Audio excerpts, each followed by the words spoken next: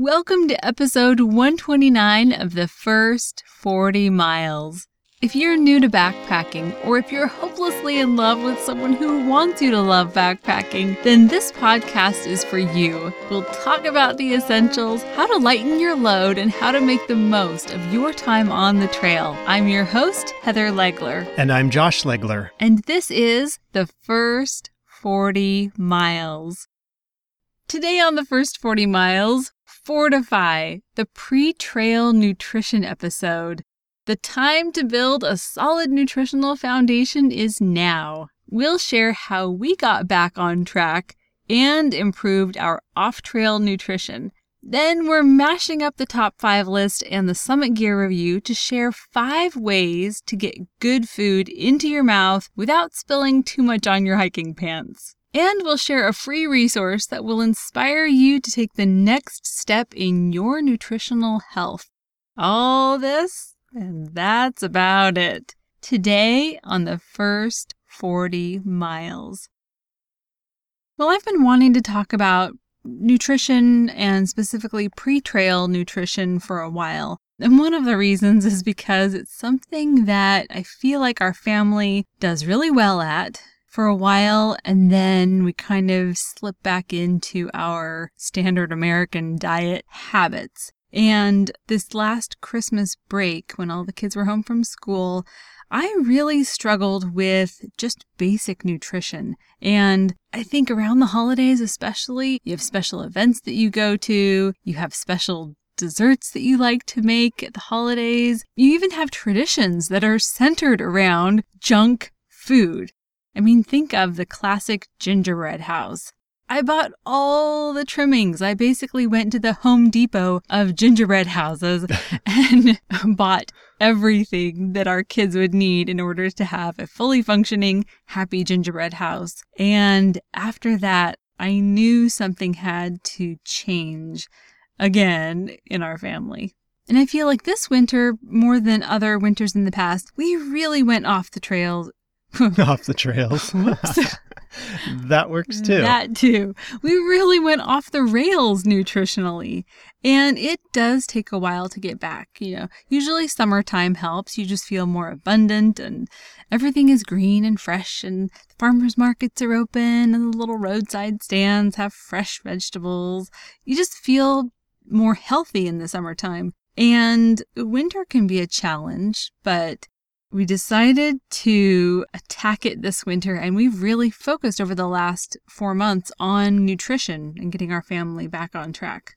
And this wasn't by accident. I was contacted by Julia from Trailside Kitchen, and she asked if I'd like to join one of her 4-week group sessions for Trailside Kitchen. Trailside Kitchen is an online class and supplemented with some reading and recipes and then a Facebook support group. And she teaches you how to prepare your body for trail time. It's pre-trail nutrition. And so there are really basic things that you learn about mixing carbs, proteins, fats, and using whole foods in your diet. I remember the first few days that you started into that 4-week class. I think Julia provided some recipes. Were these fairly specific or kind of a guidance thing, like try incorporating these ingredients into your dinner? Or was it more like, here's a list of ingredients to make this recipe for dinner? It was actually a little bit of both. She started everyone off with a really specific meal plan, like where it had recipes and, on Tuesday you eat this and Thursday you eat this. So some people need that really intense structure. I am more of a free thinker in the kitchen. And so I was looking for more of building blocks, and she provided that as well. So it's a very comprehensive program. No matter where you are nutritionally, you're going to gain a lot from Trailside Kitchen. And even if you're not preparing for a through hike or something, still what I gained from Trailside Kitchen is just solid nutritional information. And you don't have to be planning to do some epic feat. It's just basic nutrition principles that she tweaks somewhat depending on what type of activity you're doing. I noticed some things that were different about that first dinner after you started the program. Like you said, we had kind of gone off the rails. We'd really slipped a lot when it came to our family's nutrition. And I think it showed in some of our meals where they were just sort of a basic, like a pile of carbs, I guess you could say. Yeah, even the vegetables were carbs. It was pitiful. Even the vegetables were carbs? Everything was carbs. That first meal that you did after starting the Trailside Kitchen program, I noticed the variety in the meal. I don't remember every ingredient that you had on the table. I think you had yams. I think you had a lot of vegetables, maybe a salad that you'd made. Anyway, I just remember a really different mix of carbs, protein, and fats than what we'd had on the table over the few months before that night. Yeah, I remember we had a really great salad, like it was a super salad kind of thing where I added just everything I could pull from the vegetable aisle of the grocery store. And I incorporated a lot more fat into that meal than I had in the past because I wanted it to be a well-rounded dinner.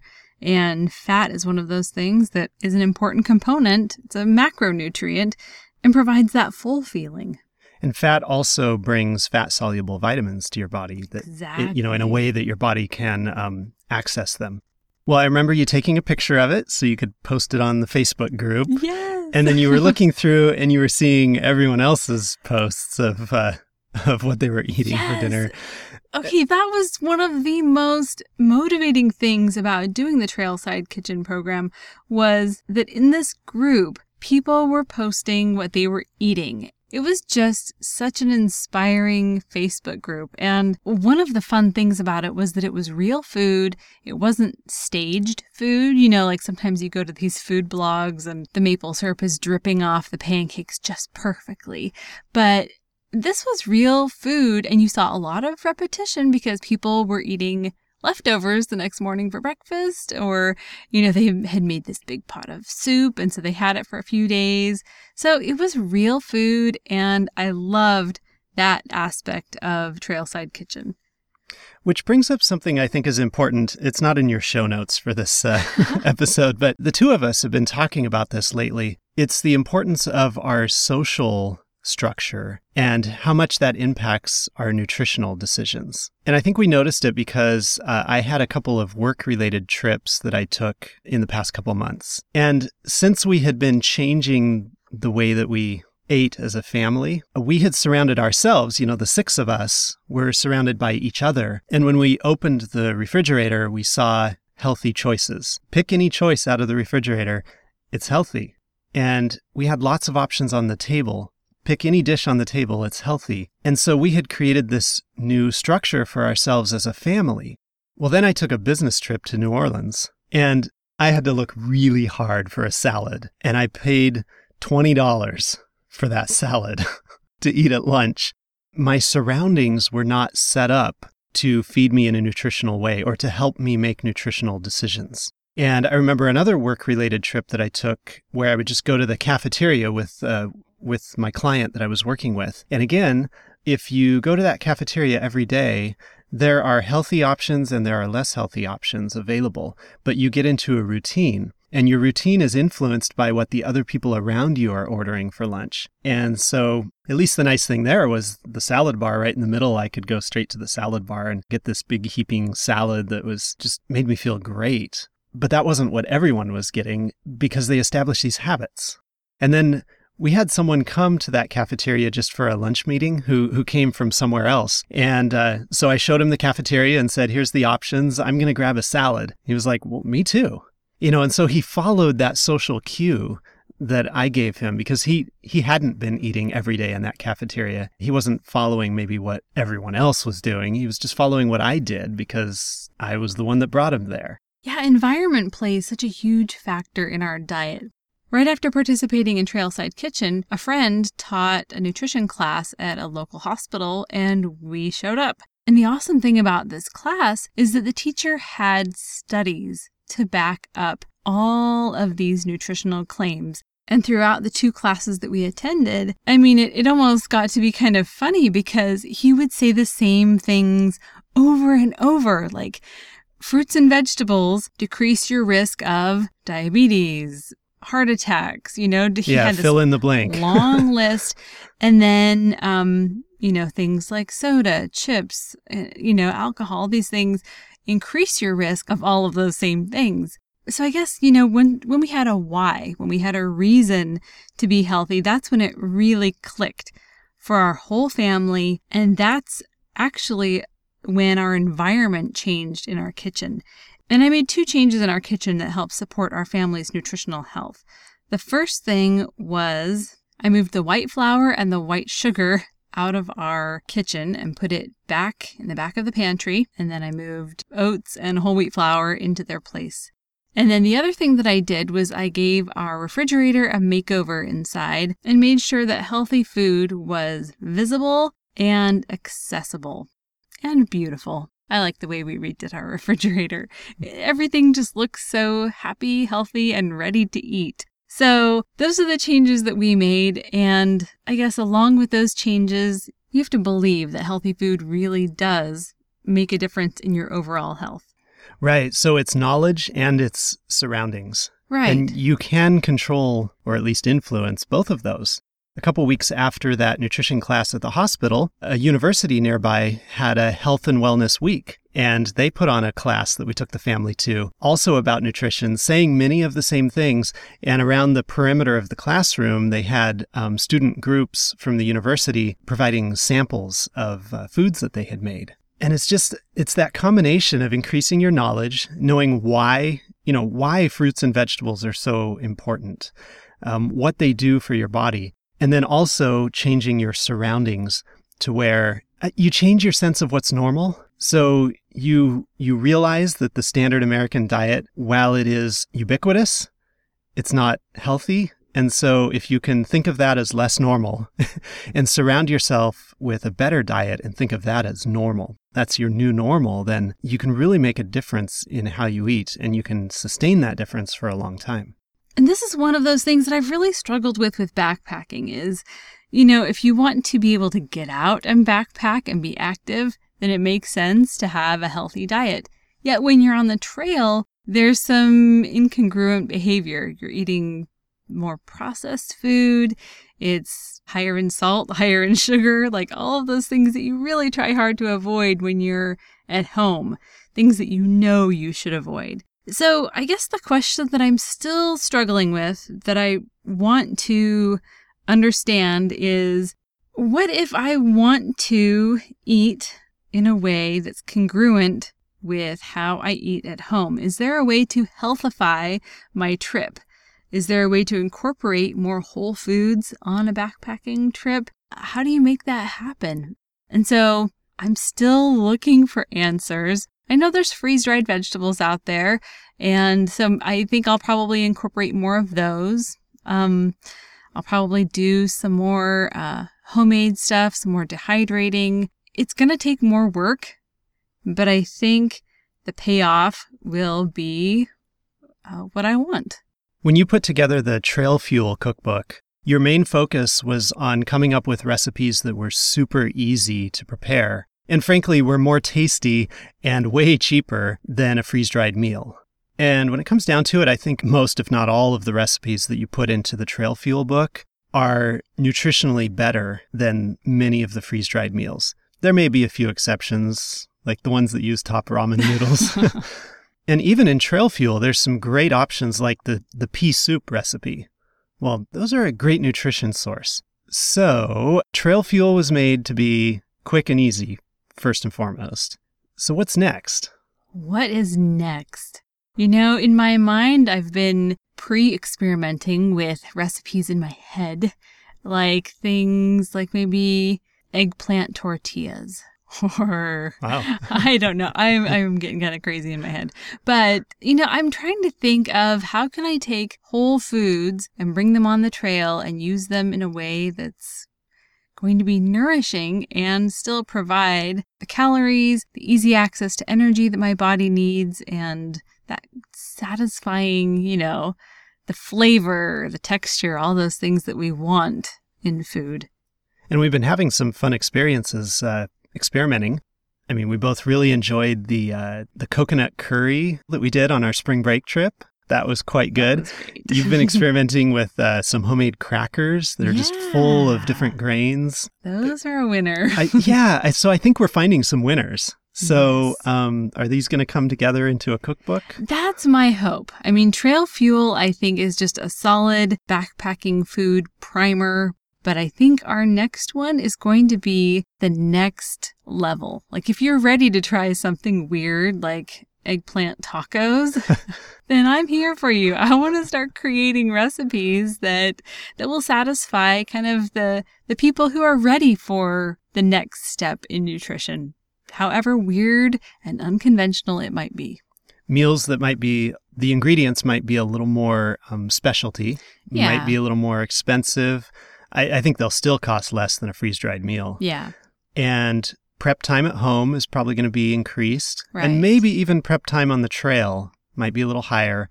And all of that for the reward of having just a super nutritious, satisfying meal. Yeah. Might be worth it. I think it is. I think so. For today's top 5 list, we're mashing it up with the Summit Gear Review, and we're going to share 5 different ways that you can eat your food. Your healthy food, right? Yes, on the trail. On the trail. Yeah, you could do this at home too. You could. You could. Most of us just use stainless steel silverware, but there are so many other options when you go backpacking. You want something that's lightweight, portable, easy to use, and that can get your food from point A to point B. So we'll be covering eating utensils in this segment of the show today. The number one way to eat your food on the trail is with plasticware. There's lots of good plastic options. There's the Light My Fire spork. They come both in plastic and titanium. Human Gear makes some great utensils. They have the Uno. They also have the Duo, which is a separate spoon and fork, and then they sort of clip together with each other, just for storage and keeping them handy in your pack. And when you think plasticware, at first you're thinking those white plastic forks and spoons and knives that you buy, that are super cheap that you see at like potlucks. And those are usable. We have brought just those cheap plasticware things on backpacking trips, and they do the job. Unless they get stepped on. Right. Or a little too hot and, and start to melt. So they've got their limits. But the plasticware that's really made for backpacking is good, durable stuff. It's really strong, not really prone to breakage, a little more heat tolerant, larger, longer handles, a lot more comfortable to use. And plasticware is typically cheaper and more lightweight. So if that's what you're going for, then plastic is a great option. The second way to eat your food kind of reminds me of, those people who saw off the handle of their toothbrush in order to just save a little weight. So CRKT, or Columbia River Knife and Tool, they have... Oh.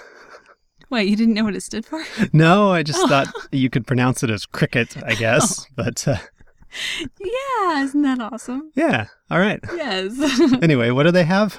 They have 2 things that are really cool. One is called the Eaton tool, EATN tool, and the other one is called the Iota. And they both look like spoons or sporks that have the handle taken off. You can just attach these onto the outside of your pack or onto a belt loop. They're ultra lightweight, and the Eaton tool actually has other functions besides eating. Eaton. Exactly. It has a bottle opener, a carabiner, an emergency screwdriver, and 3 hex wrenches. Wow. So you can fix your stove and eat your dinner and all of that. Everything. With one tool. Repair your car. Right. The options are limitless. The Cricut Iota, or CRKT, I don't know how they prefer to be pronounced, but the Iota has a spork, a bottle opener, a 1/4-inch wrench, and a whatever opener on it. So, like, if you happen to need something that needs to be opened, it will open it. You know how some of those... So a sharp edge that rips into things? A sharp edge, but not too sharp. Right, because you're going to put it in your mouth later. Right, and you could take it on an airplane or something, so it can't be that sharp. So both of these tools are great to have. They'll fit in your 10 essentials. And if you do bring another spoon, these are an awesome backup. Or if you just are going to be eating off a plate and you just want like a little spoon, these are great. Not recommended for digging deep into those bags of freeze-dried meals. This is better for plate dining. Yeah, if you were to use these to stir your freeze-dried meal, you would stir about the top inch, right? Right, yeah. They do have another option if you wanted something with a little bit longer handle. It's the Columbia River Knife and Tool Extra Large Eaten Tool. So it has a little bit more of a handle if you wanted to be able to actually stir your food or not get dinner on your hand while you're eating. Our third way to eat food is one of my personal favorites, chopsticks. I love them because they're so simple and straightforward. You could bring them in your backpack, or if you forgot your eating utensils entirely, like half of our kids did on our spring break trip, all you need to do is find a couple sticks. But you can get fancy. You can go with bamboo, plastic. You've probably seen those ones all over the place. How about titanium chopsticks? I love what GSI has done with their chopsticks. They have something called the titanium kung foon, and it's a spoon, but the handle of the spoon is a set of chopsticks. Isn't that brilliant? So you can take the spoon piece off, yes, and then you've got two chopsticks. Huh? Right. Cool. So you could just use the chopsticks as the handle of the spoon, or you could take off the spoon and just use the chopsticks. I love it. That is so cool. Snow Peak also makes a beautiful set of chopsticks. Grand Trunk is another company that has a nice set as well. The great thing about chopsticks is that they're so lightweight, they're so versatile, and if you choose to go with bamboo chopsticks, just like the free ones that you get at Chinese takeout, they are 100% reusable. Don't think of them as disposable. And they're 100% compostable as well. So it's a win-win. Free, reusable, and compostable. I love it. So just stop at your favorite Chinese restaurant on the way to your next backpacking trip, and you're set.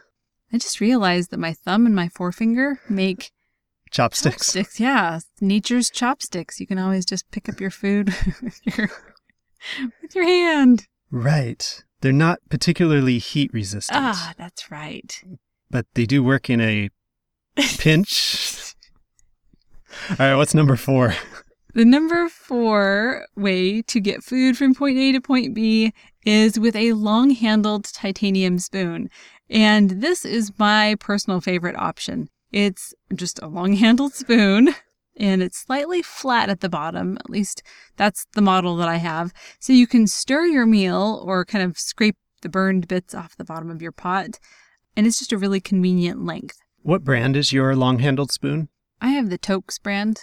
And usually these long-handled titanium spoons are about $10, which is a great price point if you just want a new piece of gear, but you're not ready to invest a couple $100 in a big piece of gear. You just want something kind of, new and different to take on your next trip. These spoons are great because they won't melt. They're super lightweight. They're really strong. And they have a little hole in the top so you can just attach it onto the outside of your pack. A lot of companies sell these. There's also a version that's a long-handled titanium spork. So it comes in different varieties. Some are straight and some have a little tilt to them. Some are really shiny titanium. Others are more matte finish. They all should be around the $10 price point. And the number 5 way to eat your food is by using food. You just scoop up your food with your eating utensil, and the utensil itself is edible and goes into your mouth with the food. Fritos scoops are among my favorite form of edible spoons. Oh, I like that. I was imagining you maybe getting a carrot and carving it into the shape of a spoon, and then you could use that. I guess you could. That is a good idea. Yeah, unless your meal is hot and it starts cooking your carrot. Ooh. And it gets limp. Not a good idea. Carrots are kind of heavy, too, compared to the number of calories they provide. So. Yeah. So what else would work besides the Frito scoops? Triscuits are another favorite of both of us. They're really sturdy, flavorful, nutritious, and do a great job of scooping up stuff. Another thing that works really well that's a sturdy, edible utensil is bagel chips. Did you know that you can make your own bagel chips? I've never tried. Okay, well, let me teach you how. You get one of those big, non-pre-sliced bagels. Then you just take a serrated knife and you start cutting it, I guess, vertically. Yeah, so you're getting a bunch of circles. You can cut it however you want, actually. I mean, just what you're trying to do is cut it into thin strips so that when you put it in the oven at a low temperature, it'll dry out and crisp up, basically be like dense, stale bread. So then you can use that to scoop up your food. We also like tortilla chips, pita chips, or the actual pitas and the actual tortillas. We use those a lot. Yeah, so you may not even need a spoon, a spork, a fork, or chopsticks on the trail. You can just eat food with food. In fact, in your Trail Fuel cookbook, 2 of the breakfasts and 2 of the dinners, and all 10 of the trail food recipes, which are, what you eat during the day, during your lunchtime and everything, and all 5 of the desserts are recipes where you don't need any utensils to eat the food. That's especially important for the trail food, the stuff you're eating while you're hiking. You don't want to stop and have to bring out your utensils to mix up and prepare and then eat a meal in the middle of the day. So those are great options. And if you do end up on the trail without a utensil, let creativity kick in and you'll find a unique way of eating your food that probably isn't even on our list. For today's backpack hack of the week, pre-trip nutrition at Trailside Kitchen. It kind of rhymed. That was cool. Kitchen, nutrition, do those rhyme? Close I think enough. so. Okay. Well, this website, we talked about it at the beginning. There are recipes that are specifically designed to support active people. So we are going to direct you to the Trailside Kitchen's website. Julia offers group classes and one-on-one support, but there are also loads of great recipes on there. So that's what we want to direct you to. All of the recipes. In fact, this quote from the website might give you a little bit of an idea of how the recipes can help. She says, "Is your performance inconsistent? One day you're killing it and the next day not so much. Are you constantly hungry every hour or two? Maybe you want to take your performance to the next level, hit new goals, and feel amazing." And Julia, who is the creator of Trailside Kitchen, she's a certified natural chef who actually wanted to become a world famous cheesemaker, which would have been awesome because I think the world needs more famous cheesemakers. We love cheese. Yes, we do. But instead, she created Trailside Kitchen to help hikers and backpackers and all active people get the most out of what they eat. I checked out the recipes page, and many of the recipes are meant to be eaten at home. They're keeping you healthy and getting you healthy to be ready to go on the trail. She also has a category of recipes that you could prepare and take on the trail. There were a couple that jumped out to me. The roasted chickpeas recipe. You have shared that same idea just a few episodes ago in episode 116, doing your own roasted chickpeas. She adds just a little bit beyond what you did with suggesting some seasonings that would go well with those chickpeas. I also saw banana pancakes. There's no flour in these pancakes. It's bananas and a couple other ingredients. And I think you make banana pancakes quite often just for the kids before school in the morning. Oh, yeah. Yeah, I do. I think she does it with almond flour or almond butter, and I use oats. But yeah, it's kind of the same idea, just a really simple whole food way to start your morning. So we'll put the link to Trailside Kitchen in today's show notes at thefirst40miles.com/129. And we'll leave you today with a little trail wisdom from our good and hungry friend on the trail, John Muir. He said, "My meals were easily made, for they were all alike and simple, only a cupful of tea and bread." Poor John. Yeah, that's not my cup of tea. No, not my loaf of bread either. I wonder if he had stuff in the bread. Like it was some kind of fruit cake or something that had a little more I hope so. stuff. Well, if you're looking for a little more than tea and bread, check out Trail Fuel, the cookbook. We'll put the link in today's show notes as well. That's it for today. Thank you for listening. If you've been on a backpacking trip, share your story at thefirst40miles.com/story. We'll see you next time on The First 40 Miles.